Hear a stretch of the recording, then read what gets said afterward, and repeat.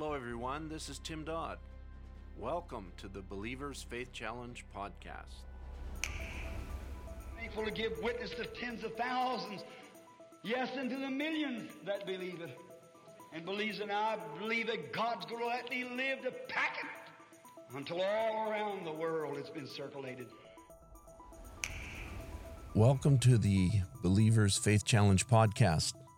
This is episode 101, actually, of the Faith Challenge podcast, and I'm Tim Dodd. And unfortunately, we don't have Brother Jean Manasseh with us this week. He's come down with COVID, and so I am flying solo. But we want to welcome you and welcome our guest here, whom we'll introduce in just a moment. This week is kind of a continuation of last week's podcast, where we went over some of the principles of working in missions in the end time. And we want to expand it a little bit. And we have Brother Ed Hammermeister with us, pastor of End Time Message Tabernacle in Edmonton, Alberta, Canada, which church has always done a great work in missions, previously under Brother Harold Hildebrandt. And they're continuing their missions vision under Brother Hammermeister. And before we get started with Brother Ed, I just want to say one of the things that we want to do in an upcoming podcast, is do a session of questions and answers. So if you, the listener, have questions about missions, maybe we haven't thought about it, and maybe it's something that's been on your mind, you can email us at missions@bibleway.org. That's missions@bibleway.org. If you have a question, and you can send that in to us, and we'll be happy to take that up in an upcoming podcast. But right now, we're going to turn to Brother Ed Hammermeister, who's with us live from Edmonton. We're connecting from Vancouver to Edmonton today. And welcome, Brother Ed. Greetings, Brother Tim. It's good to be here with you today. Good to be connected with the believers at Cloverdale Bible Way and our current association, as well as the past, in working and collaborating together in various things, missions being a part of it, and that's the focus today. But I'm happy to be here, be part of it, and whatever I can share. I didn't really put too much down. I just been thinking on a little bit today, but hopefully we can share some things just from the heart is what I'm talking. I'm sure you have a lot to share, and we're going to try and pull it out of you. And so I know you've been the pastor there in Edmonton, officially the pastor for how long? About a year and a half? Year and a half, I would say. Okay, but operating in a role before that, but right, exactly. It's not that you're new to it. You were assisting Brother Hildebrandt very closely in his latter years as he was wrestling with some physical issues, and the Lord took him home. And we're always sad to lose a great soldier like that.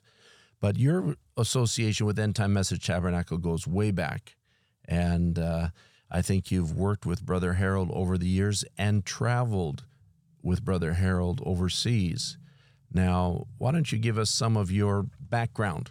How long you've been there for our listeners, and they're not just in Cloverdale, but around the world. People listen to this podcast, and they might be interested to know, who is Ed Hammermeister, this man, this brother that's now pastoring End Time Message Tabernacle, which has had a great presence overseas. And go back to the beginning, bring us into it, and tell us about your association, and bring us into some of your journeys with Brother Hildebrandt. Okay, so in a very brief nutshell, I met Brother Harold in about 1972, just as he started a little house meeting. At that time, I wasn't saved. I was just a 12-year-old boy that sat in the corner of the living room and probably didn't serve to give him a lot of inspiration. However, many years later, it was about 1983 that God started dealing with me. And incidentally, God was dealing with me for a period of time. And I came to Cloverdale in 1984. At the time, you held your first convention with the intent of being baptized. And in fact, I was baptized in the log house that used to be the church of Cloverdale Bible Way. And so my beginnings go back to that. And shortly thereafter, I began to attend the church where Brother Harold was at. We began just in several buildings, but we began to become acquainted with Brother Harold's burden for the missions work. And over a number of years, he began to host conventions, brethren, different times. I'll come back to that. But as a young man, I remember God dealing with me, and maybe much like Paul, I felt God dealing. I spent a lot of time in prayer. I read journals and of various missionaries. That was very dear to my heart in the beginning. Men, secular men, Jim Elliot, there was others that went to different places. And I always had this fascination to be able to go out and hearing of what God did. So when Brother Harold, I'd heard of his trips and his burdens, and it was in 1990 that I actually went on my first trip with Brother Harold. I determined I wanted to go. I was gone 5 weeks. I was just a young man, had ministered only to the youth meeting, a couple times to the church. But I joined Brother Harold for 3 weeks. Him and Sister Marlene traveled together. And then I was an additional 2 weeks beyond. But it served, I didn't realize it at the time, but it served to be quite a training ground. Right. And it was very interesting. I don't think we can replace, and we maybe recognize in the time and the season, the experiences that God is bringing us through, how God was dealing with Brother Harold, how that would affect me even to this day, how I witnessed principles that came into play as God would begin to move upon me. Incidentally, Brother Tim, at that time, you were a pastor in Grand Prairie, and I was the one who was probably traveling overseas, and you were asking me questions. And today the roles have reversed, and I'm a pastor, and you're probably traveling overseas a lot more. Let me interrupt you just a moment. You talked on this trip in 1990, 5 weeks, 3 weeks with Brother Harold, and then 2 weeks on your own. What countries were you in? So I met Brother Harold in Kenya, and I met in Nairobi. I ended up, that weekend was a youth convention in the country of Kenya, and Brother Obadiah Kamwati had invited me to minister the Sunday morning service. He said it'll be for the youth. There'll be youth from all over the country, and which I did. And I didn't realize there would be 500 youth and 1,500 of the regular congregation there. So it was overwhelming, but I witnessed God just begin to use some simple thoughts, and I saw a very great effect to what was happening over there as the word came forth. So it was Kenya, and then from there we went into Tanzania, also into Malawi. Those are countries in Eastern Africa, and I'll share a little bit more. Tanzania, we met with a man, Brother Zephaniah Peters, a very dear soldier, and I witnessed Brother Harold would preach, the convention meetings, but I also witnessed going out into little towns and villages and being able to meet the people directly. It was quite a cross section of what we went through, and from that we went into Malawi, and in the country of Malawi we traveled rurally, not so much a convention, but went from place to place. And to give you a little context, for Brother Harold had been there 2 weeks prior to me. In those days, Brother Harold would go 4, 5, 6 weeks at a time, and he would literally preach every day. He had preached 27 times in 28 days. And when I joined him, he was very exhausted, and he'd been overcome fact, his voice had gone out, and I traveled out and actually took his place in a couple of meetings, which I felt insufficient. Sure. But yet God used it. And I never cease to be amazed at how God blesses the meetings overseas, exponentially, if I can use that word. And I say that because I believe that's where the heart of God is, as far as getting the last seed in. And Brother Harold had tapped into that, and I was able to be a witness to that. Brother Tim, you feel free to jump in. I don't want to just... I was just letting you move forward, but you went into Malawi. Then after Malawi, did you go to Uganda on this trip? No, actually I didn't. Okay. I hadn't gone to Uganda until just recent years. Okay. That was one country I never did go to directly. I've gone now, I'm going to just say, to about 15 countries, 12 to 15 countries in Africa. And but Malawi, it was Kenya, Tanzania, Malawi, in Eastern Africa at that time. And the second part of the trip, where I parted ways with Brother Harold and went on my own, I was in Ghana and Nigeria and in Liberia in West Africa. That's quite, we would call it a milk run. You went in a lot of countries on one trip, but you were gone 5 weeks. So I was gone 5 weeks. I was... You were single, you were 30 years old, and had a lot of energy. Oh, God bless you for that. Now, do you know how many, and I'm just getting background, we're still just in background here, how many trips you've made overseas yourself? Did it continue, or was it sporadic from between then and now? It continued a fair bit. Initially, it was about 4 or 5 trips. I had gotten married. We started raising a family, and it made it more difficult to get away at that time. So there was probably about a 10-year interlude. So I'd say five trips for sure. Now, I will say this, Brother Tim. Coupled together with our missionary meetings, conferences that we had, I developed some very close friendships with brethren overseas. And I will just attest to, I believe they were God-given friendships. And they were friendships that stand the test of time to this day.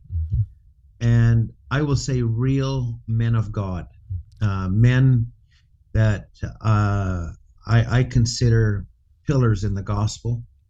And I can say that by the grace of God, it has allowed me to keep a broader perspective of what we have. Sure.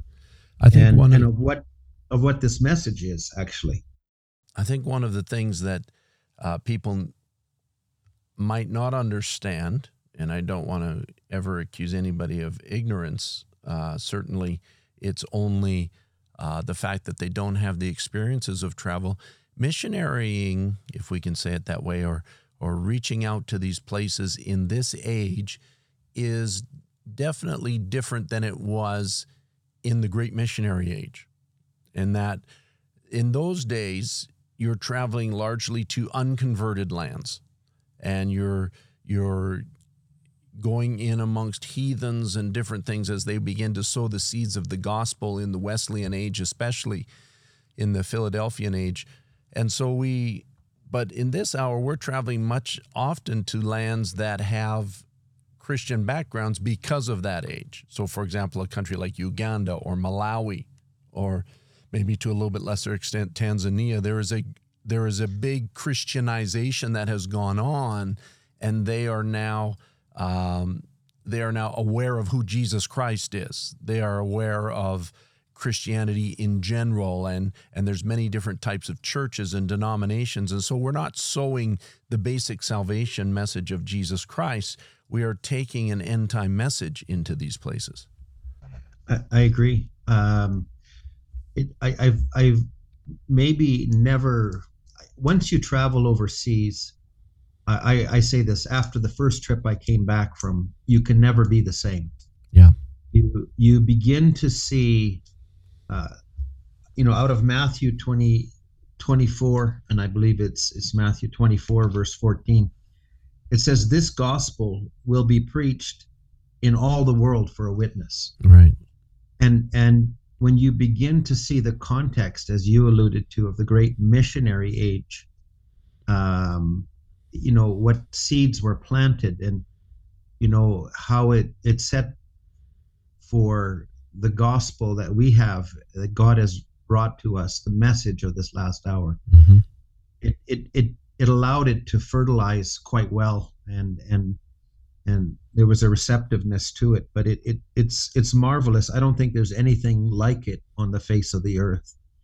And so I really would go along with it. You're going into heathen lands, you're going into places, but there's also a basis that you can begin to work with. Mm-hmm. And you're right. These were the infancy, or the infant days of the message. Right. Many of these countries received the message in the 80s, 70s and 80s, but largely the 80s.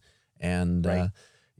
But if I can just shift a gear here, the Brother Hildebrandt traveling and you being involved in the church there, those were not his sole efforts. It wasn't just a minister traveling overseas to preach. There was other efforts that were ongoing in the church, such as, you already mentioned, the missionary conventions that he would have every 3 years. And also in a great portion, the books that you would print and ship into many of these countries that were able to firstly read English, but then also do translation work. So let's start with step one, the missionary conventions. I found them because I went north in 1985 and I started a church in Dawson Creek and was there for 10 years. And then the church kind of shifted over to Grand Prairie, which they're kind of two cities in a similar area there. And I found the missionary conventions to be eye-opening. As you said, many friendships were established there. Real brothers were introduced to North American brothers because of Brother Hildebrandt's acquaintance with them and having ministered in their churches. And then he invited them over here, and they attended these missionary conventions. And often they would travel in Canada, for example, and would visit us in Grand Prairie. And we would have services, even Dawson Creek before that. So tell me your impressions of the missionary conventions. They were illuminating, Brother Tim. It broadened our experience in the Lord, in seeing how he dealt with various ministries, first of all. Mm-hmm. There were ministries and names that we could begin to bring to the forefront. Brethren like Brother Jeremiah, Brother Chicozy, Brother Dixon, different ones that came, Brother Jim Nyamichi, and seeing the diversity of God's leadings and how they took a hold of the message. And it's a life beyond just being taught. It's God working in his body. Yeah. And having these brethren come together. I'm going to go back just for a moment, Brother Tim. Brother Harold, he along with Brother Don Bablitz, took his first trip, I believe, in 1980. But it was a very simple call. He would look at the work that Brother Biscoe was doing, maybe Brother Lonnie Jenkins in different countries, and he asked this question, why aren't any of them going to Africa? And then a little voice came back to him and said, well, why don't you go? Mm-hmm. And that began to be his burden for Africa. He just followed that little nudge. And as he moved into it, it opened and opened and continued to open. Mm-hmm. And so we, when he'd go, you wouldn't see it. But when the missionary meetings were held here, you began to see what God was doing. Right. There's nothing like being on the ground in a country and meeting with the brethren. Mm-hmm. And we got a little foretaste of it when they came here, and we began to see that. And it worked not only on a ministerial level, but on our congregation. We received different people into our homes. But the meeting served to be an inspiration, to see how churches were growing, how God was dealing, and what was dear and precious to our hearts was equally dear and precious to them.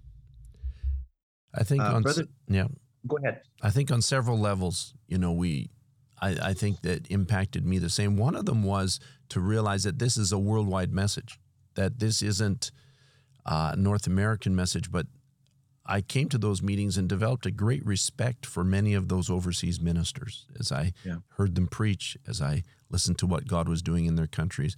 And I think the impact of those conventions cannot be underestimated, because many people in this hour don't recognize it. There was no internet back then.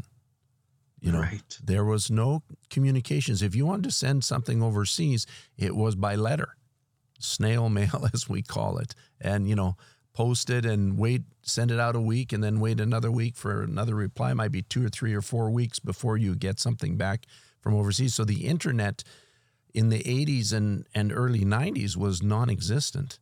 And I don't even know what year the internet came in. Somebody else might know that. But these conventions that brought these brothers over, number one, was a huge logistical undertaking. But it brought, as you said, as you heard from these brothers, you had them in your home, all of these things, you begin to hear things that you couldn't hear any other way. Correct.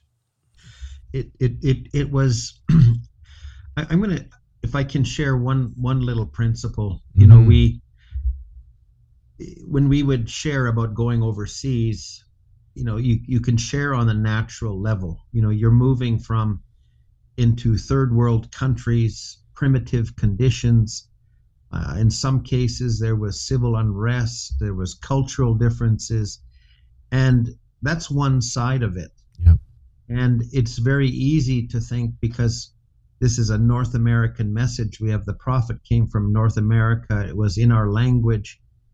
But when you move past all of those things, the change in culture and all of that, and you get down to the heart of where God is dealing with individuals and lives, and you see them being affected, and you see convictions just like you went through, you began to realize the impact.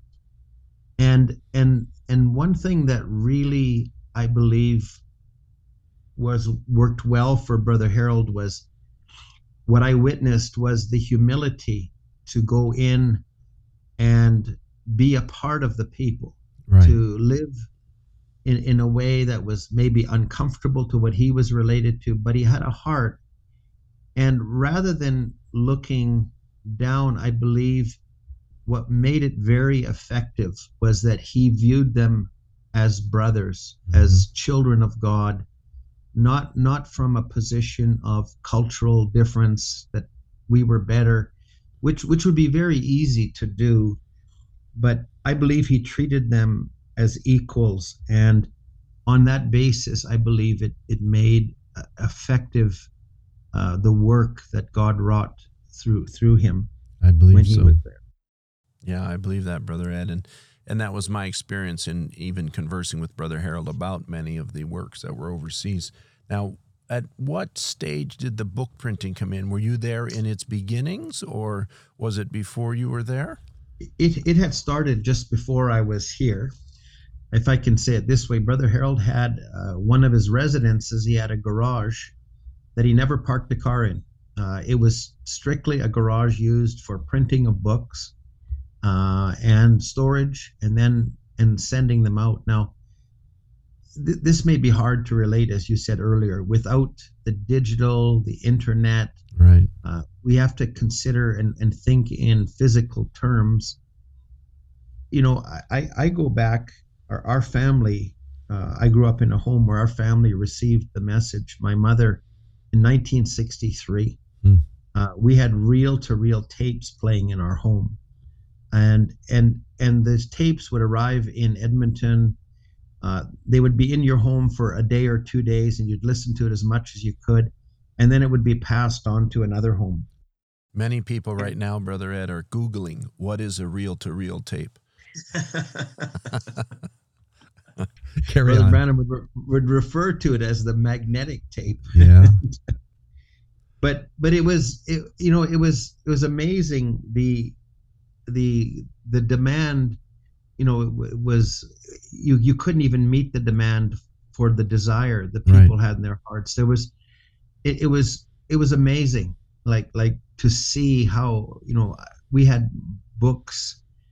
They were printed. Voice of God wasn't in existence. It was spoken word evangelism at that time. And we had the earliest books, and I still remember them. And Prophet Visits South Africa was written, and all of these things. So I say all of that because now that was the experience in North America at the early days. Now go overseas, minister, but have nothing for the people to have in their hands would be like the start of the message in North America, maybe many years later. Brother Harold witnessed that, and God gave him even the imprint, the blue books, the format that we had. God gave him a burden for that. I believe he also dreamed a dream where the eagle that you saw on there, Brother Harold was an artist, but that came as a result of a dream, the format of the 3 books. So our church began to be active in putting this in book form. Right. And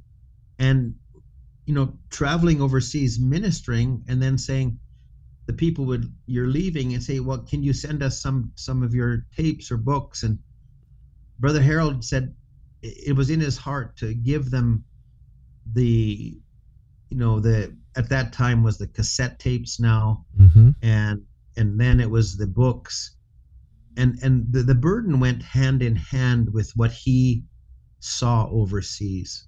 Right. And it became a staple for working ministry together with the printed and the tape form continually. Right. And last week when we had our podcast, I was emphasizing that end-time missions work has 2 components. One is finding the bride, but the other is clothing the bride. And I think that's what you're describing is, it's not just a matter of going there and introducing that God sent a prophet, God sent a message and has vindicated this message in the end time, but then it's putting the message into the hands of the people. And I was going to ask you about the cassette tapes, because I remember, you have to realize I only came into the message the same time you did, which was 1983. And so, I remember in those days going to Edmonton and seeing these books, seeing these cassette tapes, and hearing of how they were ministering and reaching out to all these countries and sending them these materials.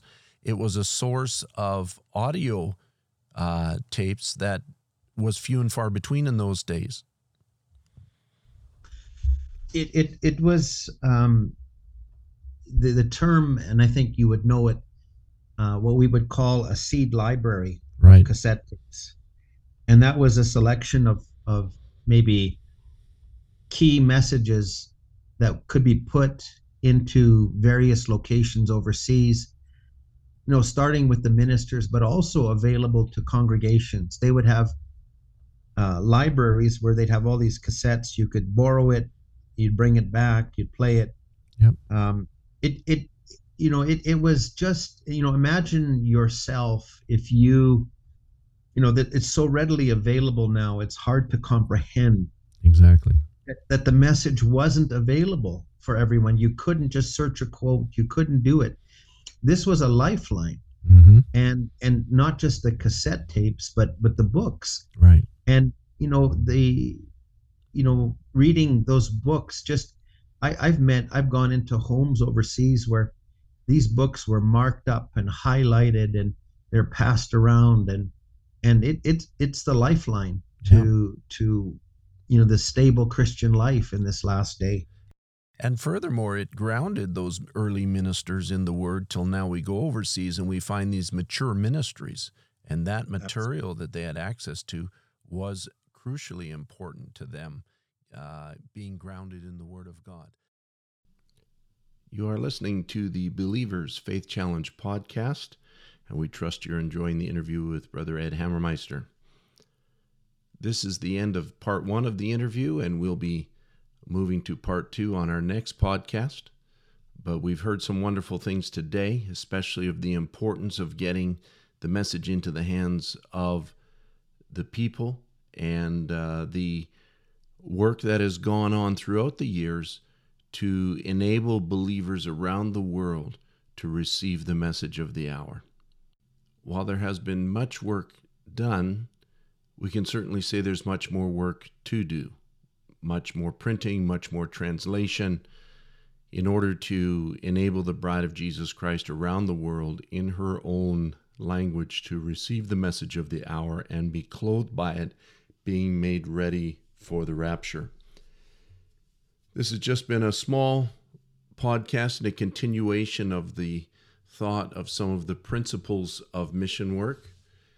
If you have questions about mission work, you can email us at missions@bibleway.org. That's missions, plural, @bibleway.org. And we'd be happy to take your questions for an upcoming podcast and in turn answer your questions on the podcast. I'm sure you've been blessed by what you've heard today. May the Lord continue to bless you, and we thank you for listening. Until next time, shalom. Thank you for joining us on the podcast today. Remember, friends, the bridegroom will not come until the bride has made herself ready. She must be both called and fully dressed by the Word of God. This was another episode of the Believers Faith Challenge Report podcast. Thank you so much for joining us today. If you're interested in more podcasts and more content as it pertains to mission, please go to our website at bibleway.org. That's bibleway.org, and subscribe to our newsletter. We will make sure that we'll send you updates on a weekly basis of the works that the Lord is doing all over the world. Additionally, you can send us an email at info@bible-believers.org. That's info@bible-believers.org. And once again, we'd like to thank you for your support. This podcast would not be a success without you. Until next time, may God bless you.